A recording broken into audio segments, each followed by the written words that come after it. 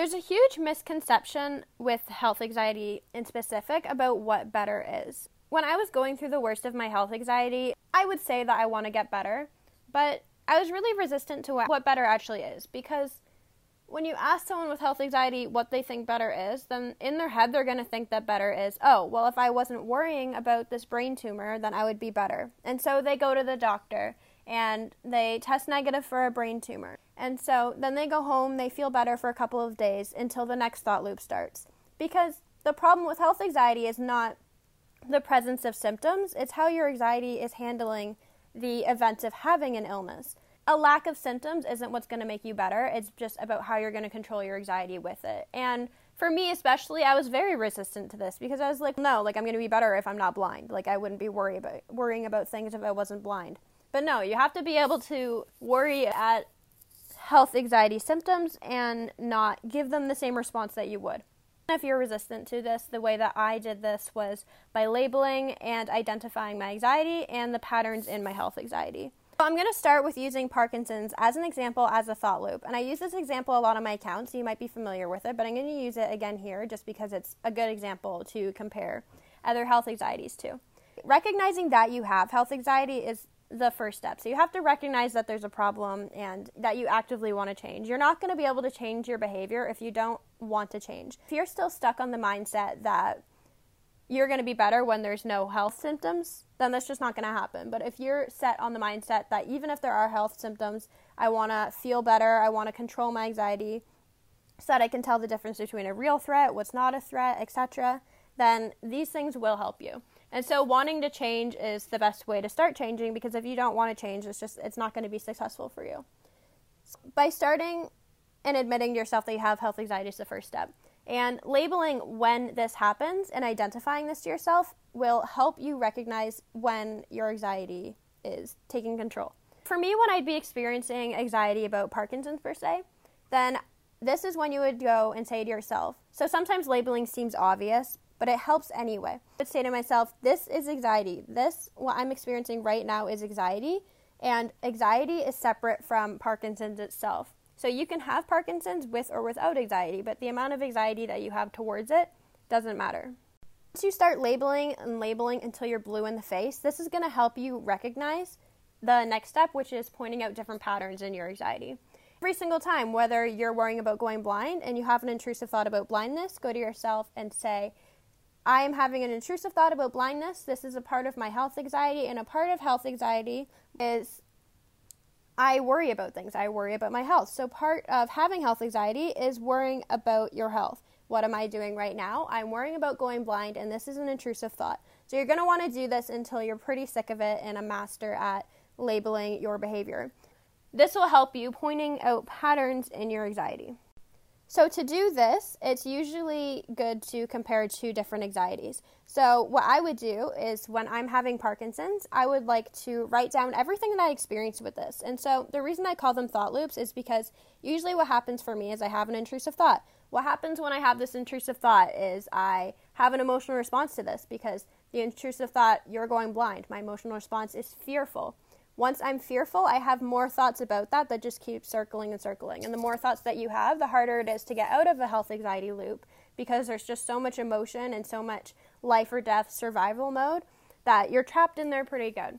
What I would look at the patterns is I would write down everything I'm experiencing. We're going to go back to Parkinson's for a second. When I would start worrying about Parkinson's, I would track down what happened. Why did I have this fear? I would have this fear because I was shaking a little bit. Even though this shaking is derived from tight muscles or something small like that, then I would like to note that I had this fear. What happened a couple days after this fear is I slowly started developing somatic symptoms because I was hyper-focusing on this shaking that it got to the point where I could almost not apply my mascara because my hands were shaking so bad. So it's important to note the different things that happen, because once you go through another health anxiety loop, you can look back and compare the two to help you better believe that it's anxiety. What I do with Parkinson's, I record the different somatic symptoms that happen. I record which ones stay after, which ones don't, and I record my emotions with this once I started feeling better about it. What's really important about pointing out the pattern in the different cycle, everybody's going to go through something different because it's a fairly unique anxiety, because it plays off of your fears. So for me, when I was having a good day or I was feeling better, then all of a sudden I was just more rational about it. And so there was times when I was feeling good that I just didn't even believe I had it at all. Times like these, I would look at myself in the mirror and I would say, I want you to remember this time right now. For when you're feeling lower and you believe you have Parkinson's, I want you to remember this moment right now where you're not having shakiness, where you're feeling a little bit better, and you don't believe that you have it. I want you to remember this for next time you are feeling low about this and in bed for 9 hours crying that you have Parkinson's. So this is going to help you with the next step after identifying. So first you're going to label, then you're going to identify the patterns, and now you're going to compare. What I do now is, so once I go through the thought loop of where I start and I think I have Parkinson's, it goes all the way back around where I feel awful, I'm in bed, I'm suicidal, I don't want to live my life like this, I don't know what I'm going to do, back to, oh, I don't actually think I have Parkinson's anymore. That would be the beginning of the cycle. You feel better for the next few days, you get reassurance, whatever, you go to the next one. Now I think I'm going blind. What do I do now? Is I compare it to the last one that I had. Similar to Parkinson's, I'm going to say, with this blindness, did I have a thought, an emotional reaction? Yes, I did. What was that? It was fear. And what was the fear behind this? How am I going to live my life this way? So you want to find what's common between both anxiety loops. So in both of the anxiety loops, my underlying health anxiety was that, how am I going to live this way? How am I going to fit in? I want to be like everybody else. I want to live a full life. And that was the fear behind the health anxiety. So when I look at both these loops, I can say with the fear of going blind, I can say, okay, well, did the Parkinson's one, did that come true just because it felt real? No, it didn't. I can ask myself actually a series of questions that I'm going to say right now. I'll say to myself, what are you feeling right now? And so my answer to this would be upset, fearful. All the different emotions that you have, you can put under this category.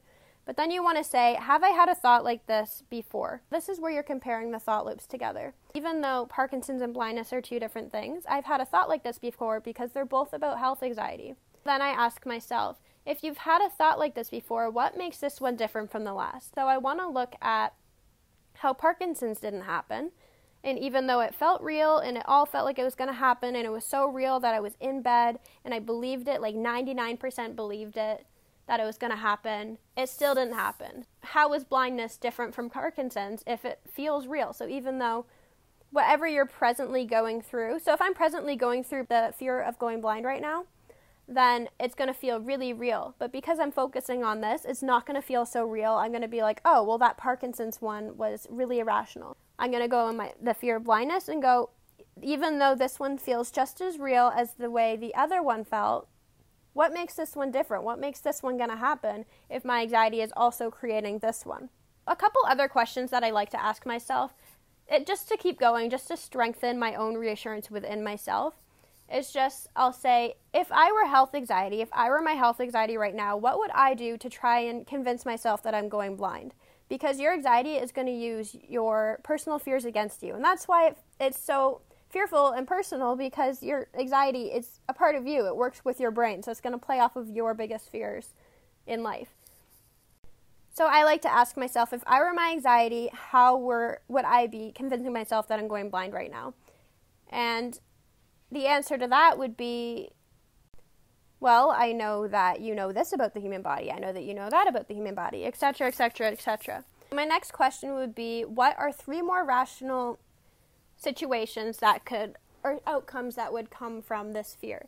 With health anxiety, it's pretty common to get into thinking traps. This might be black and white thinking, all or nothing.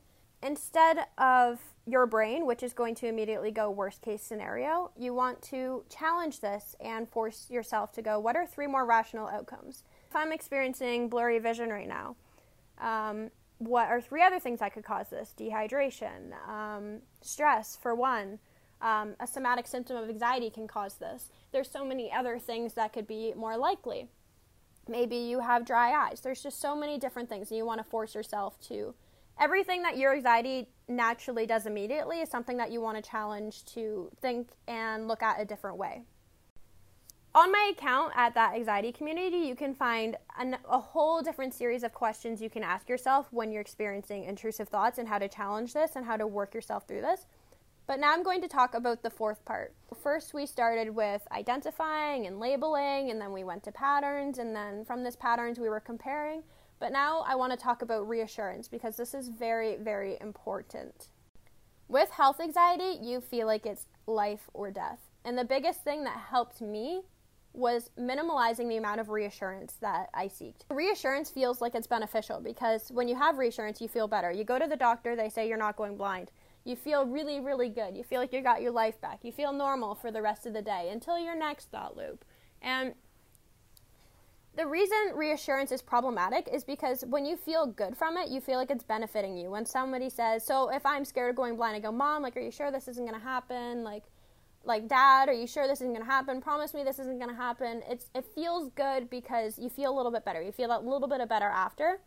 But it's a temporary fix, and reassurance actually, it worsens it for you, because with your anxiety, the more that you seek reassurance from other people, the less you're relying on yourself to challenge your thoughts, to be logical about it. So instead of having an intrusive thought and building your tolerance to being able to sit through that intrusive thought, to being able to handle it on your own, immediately you're like, I don't want to do this. You're like, Mom, like, promise me this isn't happening.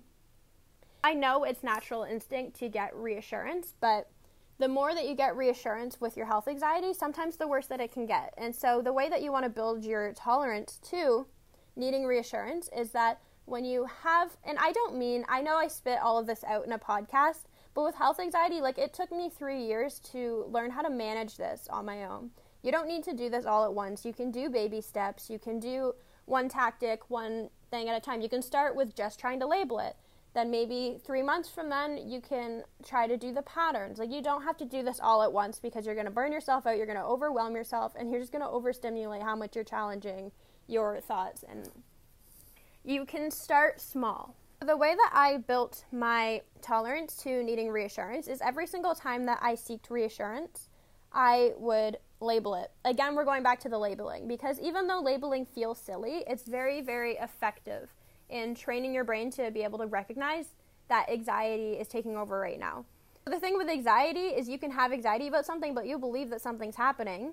But when you put that challenging work in, down the line, it's easy to say, oh, instead of, oh, I'm going blind, I believe this. Oh, my anxiety is trying to convince me that I'm going blind. And this is the difference between having intrusive thoughts and coexisting with your intrusive thoughts, because now I have many intrusive thoughts on a daily basis. If I have a thought that I have cancer right now, which I will several times a day, it just doesn't affect me in the same magnitude, because I'll go, oh, that's my anxiety, just spitting out random health anxieties to try and provoke me. Like, I just don't respond to it. It's just not the same. With this reassurance and with this labeling, what I would do is every single time, so if I have a thought that I'm going to have Parkinson's, I would stop. I would breathe for one, because you need to give yourself time to have that emotional response to just calm down a little bit. There was a time where I couldn't go without reassurance more than 5 minutes, because the more reassurance you seek, the more rational it is, because the less you're relying on your logic. I would label it and I'd go, okay, I had a thought that I have Parkinson's and I'm seeking reassurance right now, but let's see if I can figure this out on my own. The more you do that, so if you have 2 panic attacks a day where you seek reassurance throughout that, then maybe your next goal would be, okay, even if I'm going to have those 2 panic attacks, I'm only going to limit myself to seeking reassurance that one time. And then that other time, even though it's going to feel awful, it's going to feel unnatural and uncomfortable. Uncomfortable is where we have growth. And I'm really going to push myself to just try and sit through those awful feelings and challenge and work through this myself. Building a tolerance to not needing reassurance is very, very important, but it also goes along with intrusive thoughts. So when you build your tolerance to intrusive thoughts, it's easier to coexist with them, because when you mix not giving your intrusive thoughts attention with challenging them, it's so much easier to see them as anxiety. And so when you mix this with comparing all your intrusive thought loops, then it's so easy to identify your anxiety, to see what's happening. You'll be like, and it doesn't matter, because from going to Parkinson's to blindness to if you have a thought about cancer next, cancer won't just feel awful. It won't just feel like, oh, because this is new, it's happening. It'll be like, well, it's just another thing my anxiety is doing to me. And it's very, very hard, and it takes a lot of time to build a tolerance to your health anxiety, but this is how I work on it now. Those are the active steps that I do to identify and point out my anxiety, because the more curious you are about your anxiety and how it works, the less power it has over you. And when it doesn't have as much power over you, you control your anxiety instead of it controlling you. Now I want to talk about what health anxiety looks like for me, because when my health anxiety started, and I already talked a little bit about on my account and in the podcast about experiences that I've been through with it, it started out with me not being able to leave my house, not being able to eat, sleep, or do anything. But the same intrusive thoughts that I had then, I actually have now. And so the same thoughts about allergy fears then. So back then, if I had a fear that says I'm going to have anaphylaxis, I would not eat. But like the other day, I was just at work, and I'm a dental assistant, and I was just eating in my car, and I go, I'm going to have anaphylaxis. But in my head, I'm like, oh my goodness, like, you got to be kidding with this thought right now. Like, it's just a thought. And so I just ate my food anyway, and I just ignored it. And so coexisting with your intrusive thoughts is it's a more fulfilling life, and it takes a lot of work. But it's very, very worth it to challenge your anxiety. And even though it feels so uncomfortable, and everything that feels unnatural about it is what's going to help you have growth with your health anxiety. Getting to the end of my podcast here, I just want you to know that if you have any questions, you can legitimately, and I know so many people send me DMs on a daily basis that say, hey, like, I hope it's okay that I'm messaging you, and it's okay that you're messaging me, because when you message me topics and things that you want me to talk about, this is how I'm going to know what experiences that I can discuss on here. And so there's so many different things with health anxiety. There's somatic symptoms. There's how to handle the panic attacks about it, how to minimize that feeling that you're dying. There's so many different things that when you DM me topics about it, then I know what to talk about. And so I just want you to know that it does get better. And I know that I heard the same thing when I was knee deep, not being able to eat, miserable. I was on like 8 suicide attempts. The amount of times I've been suicidal, I could not even count, because it was that bad. And there's so many people going through the same thing right now. And if you're out there right now and you're suffering deeply from health anxiety, if you're in bed feeling hopeless, feeling like your life is going to be taken away from you, it can get better, and you're going to be okay. And I strongly believe this, because when I was going through the same thing, when I was in bed, when I was dehydrated, when I was achy, having sinus infections, headaches, every single thing, my body was shutting down. And I remember hearing things that said, oh, you know what, I'm better now, but I wasn't better then, and things are going to get better. I remember being so angry, like, okay, like, I can't get better. And clearly your anxiety was not bad if you're getting better. But there's so much hope out there, and there's so much out there for you to live a fulfilling life with anxiety, even health anxiety. So I wish you luck, and I really hope that somebody got something out of here, and please message me anytime if you have any questions about health anxiety. But good luck, and if you're out there right now, then I'm thinking of you, and I really hope that you're able to work on this a little bit and to improve your life. So thank you very much. This was my first podcast. I didn't really know what I was doing with it. It took a lot of tries, a lot of frustration, but then I just remembered that with a mental health account, I should just sit down and share my experiences, because even just sharing your experiences can make all the difference in somebody's life. So thank you so much for supporting me.